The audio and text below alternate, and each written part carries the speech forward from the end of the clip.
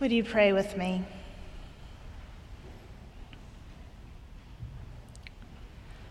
Oh, send out your light and your truth.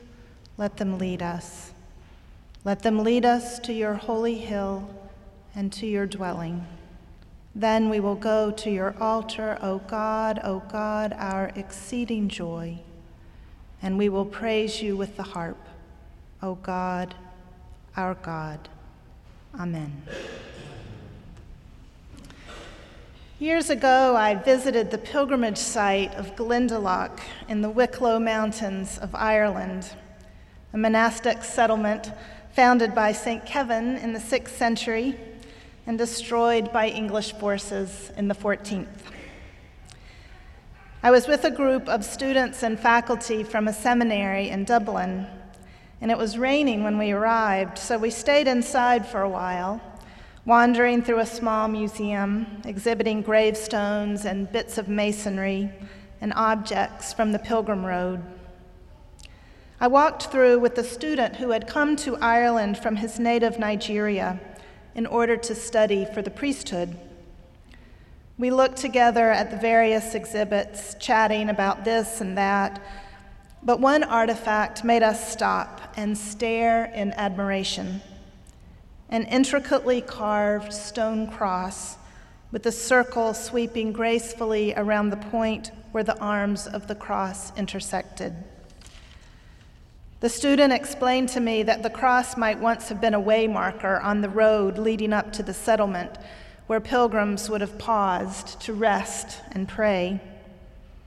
And as we stood there admiring it, he turned to me and asked, "Isn't it wonderful to see where we came from?" I hadn't thought of that young man in a long time until where we came from started turning up in our national discourse this summer. I thought of him when the president told members of Congress to go back where they came from. And again, when children in Mississippi came home from school to find their parents had been deported back to where they came from. And I thought of him again last week when one of our own students was not allowed into the country to take up his place in the college and sent back to where he came from.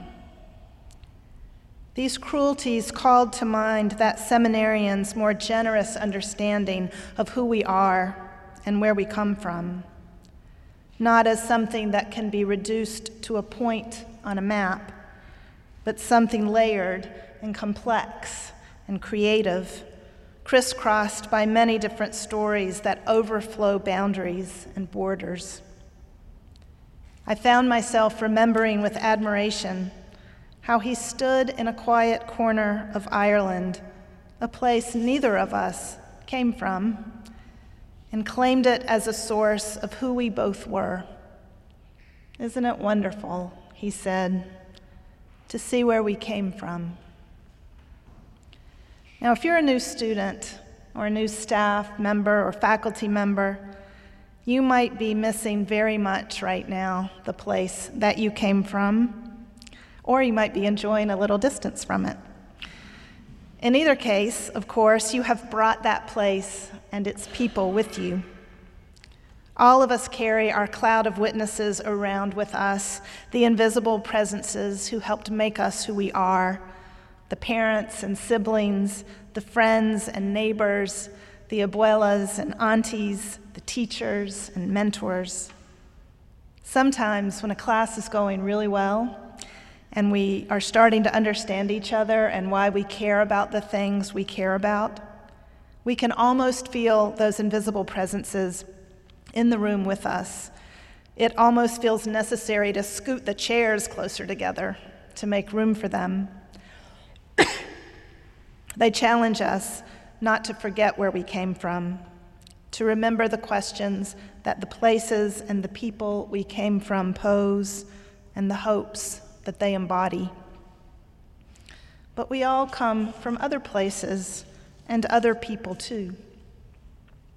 Maggie read for us a story from the book of Genesis that many people of faith have woven into the story of their own lives. The story of the call of Abraham to leave his homeland and set out into the world on faith. Abraham came from the ancient city of Ur in what is today Iraq. But Jews, Muslims, and Christians throughout the world trace where they came from back to him and call themselves his children. His journey echoes through those great religious traditions and challenges us to enlarge our understanding of what a journey can mean. God tells Abraham to head off into the unknown, not only for the good of himself and his family, but for all the families of the earth. His journey stretches into a future he won't live to see, but which he helps prepare the way for, reaching beyond the boundaries of his particular life and becoming a part of larger journeys, the journey of God's people, the journey of humanity through history. The great 20th century Jewish theologian Martin Buber called Abraham the nomad of faith because Abraham was always a foreigner, always a stranger. The only land he owned at the end of his life was a burial plot. Abraham's status as a kind of permanent resident alien laid the foundation for the powerful ethics of compassion for foreigners and strangers that echoes throughout the traditions who trace themselves to him. You were a stranger, God says, so you should welcome the strangers in your midst. You know what it is like to be vulnerable, so you must care for the vulnerable.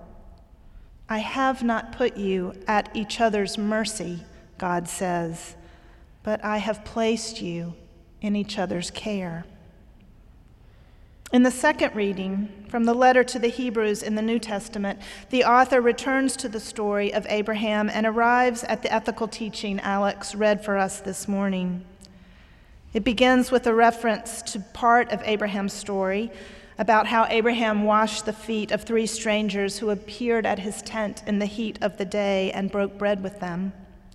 Do not neglect to show hospitality to strangers, our reading insists, for by doing that, some have entertained angels without knowing it. The author uses the story of Abraham to argue for a radical solidarity with others, especially those who are suffering out of our sight. Remember those who are in prison as though you were in prison with them, the letter says.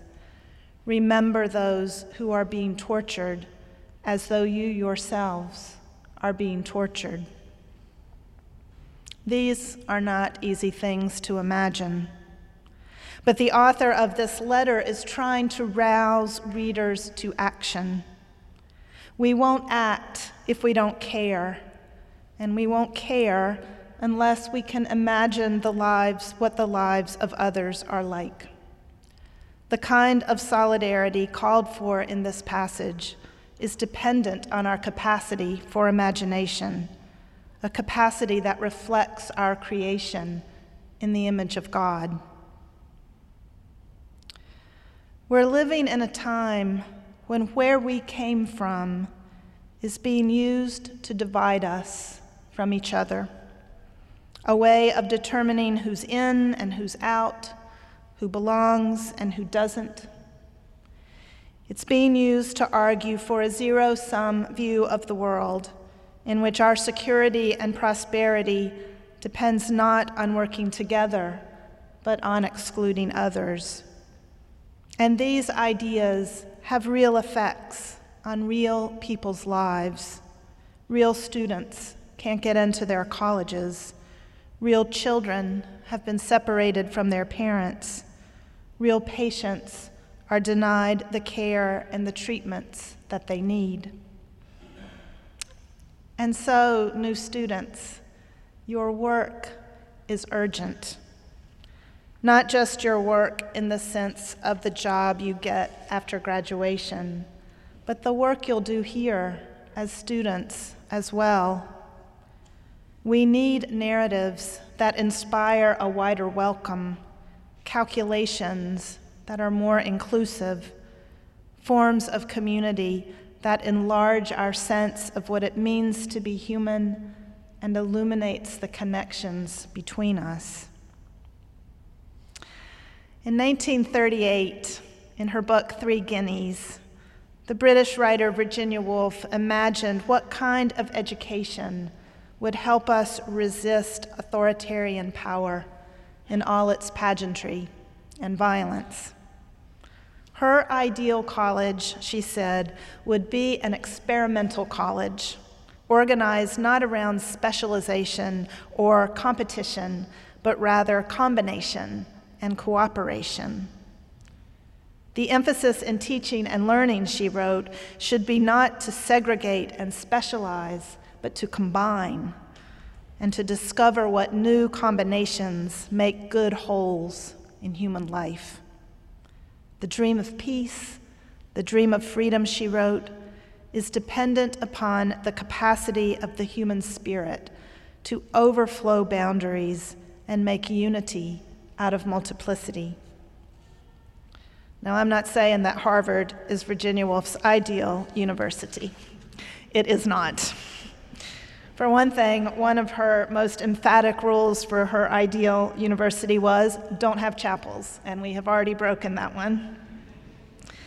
But I am saying that I hope you will approach Harvard as if it were the school she imagined, that you will listen for the unexpected resonances among histories and equations and music and languages, that you will ask yourself what new combinations of things will help life flourish, that you will feel the claim of the journeys of others on your own, that you will cultivate your imagination about what it means to be human until your own spirit overflows its boundaries.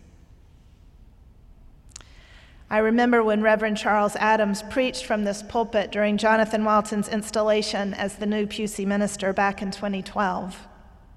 Reverend Adams mourned the fact that we often do so little with the possibilities of our humanity and encouraged us to live as if the boundaries of our lives lie much further out than we think, set not by our anxieties and our fears, but by God.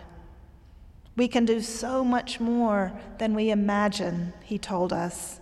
We can do what God imagines. The God who reaches us within the boundaries of our particularity also calls us beyond those boundaries, because we are all more than can be defined once and for all, more than what can be written in a passport, more than our jobs, more even than our callings. We are more than the schools we attend. We are more than our successes and our failures, more than our virtues and our sins. We are more than we know ourselves to be. As another Pusey minister, Peter Gomes, loved to say, that is the good news.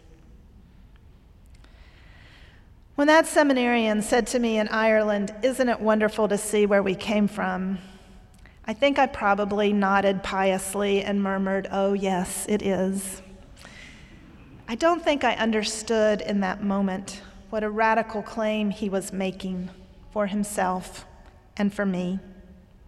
I think I thought he was claiming not only Glendalough, but Ireland itself as his own, that he had been called beyond his homeland to this new place, and it had made a claim on him. I think he did mean that, but I think he may have meant more than that as well.